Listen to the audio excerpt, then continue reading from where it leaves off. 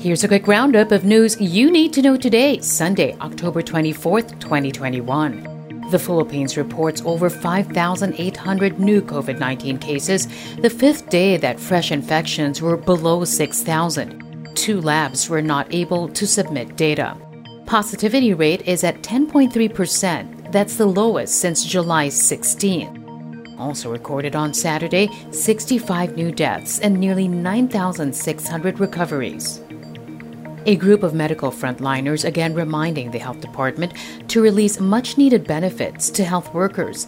The Private Hospital Workers Alliance of the Philippines says many frontliners have not received their meal, accommodation, transportation, and life insurance benefits promised to them under the Bayanihan II law. But Health Undersecretary Maria Rosario Vergeres says many beneficiaries and medical facilities have failed to submit the needed documents. A Philippine government official says Metro Manila may further ease lockdown restrictions if COVID-19 cases continue to go down. Interior Undersecretary Epimaco Densing notes the National Capital Region could be downgraded to Alert Level 2 if daily cases drop to less than 1,000. Currently, the National Capital Region is averaging around 1,500 to 1,600 infections per day. Former Bayan Muna Representative Nery Colmenares says he respects Vice President Leni Robredo's decision to leave him out of her Senate slate for the 2022 elections.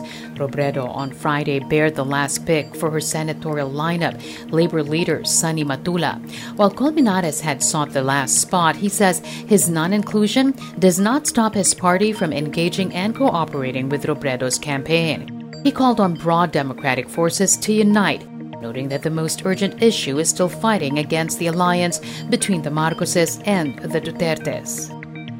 And that's your latest news alert. For more stories, go to news.abs-cbn.com and iwanttfc.tv.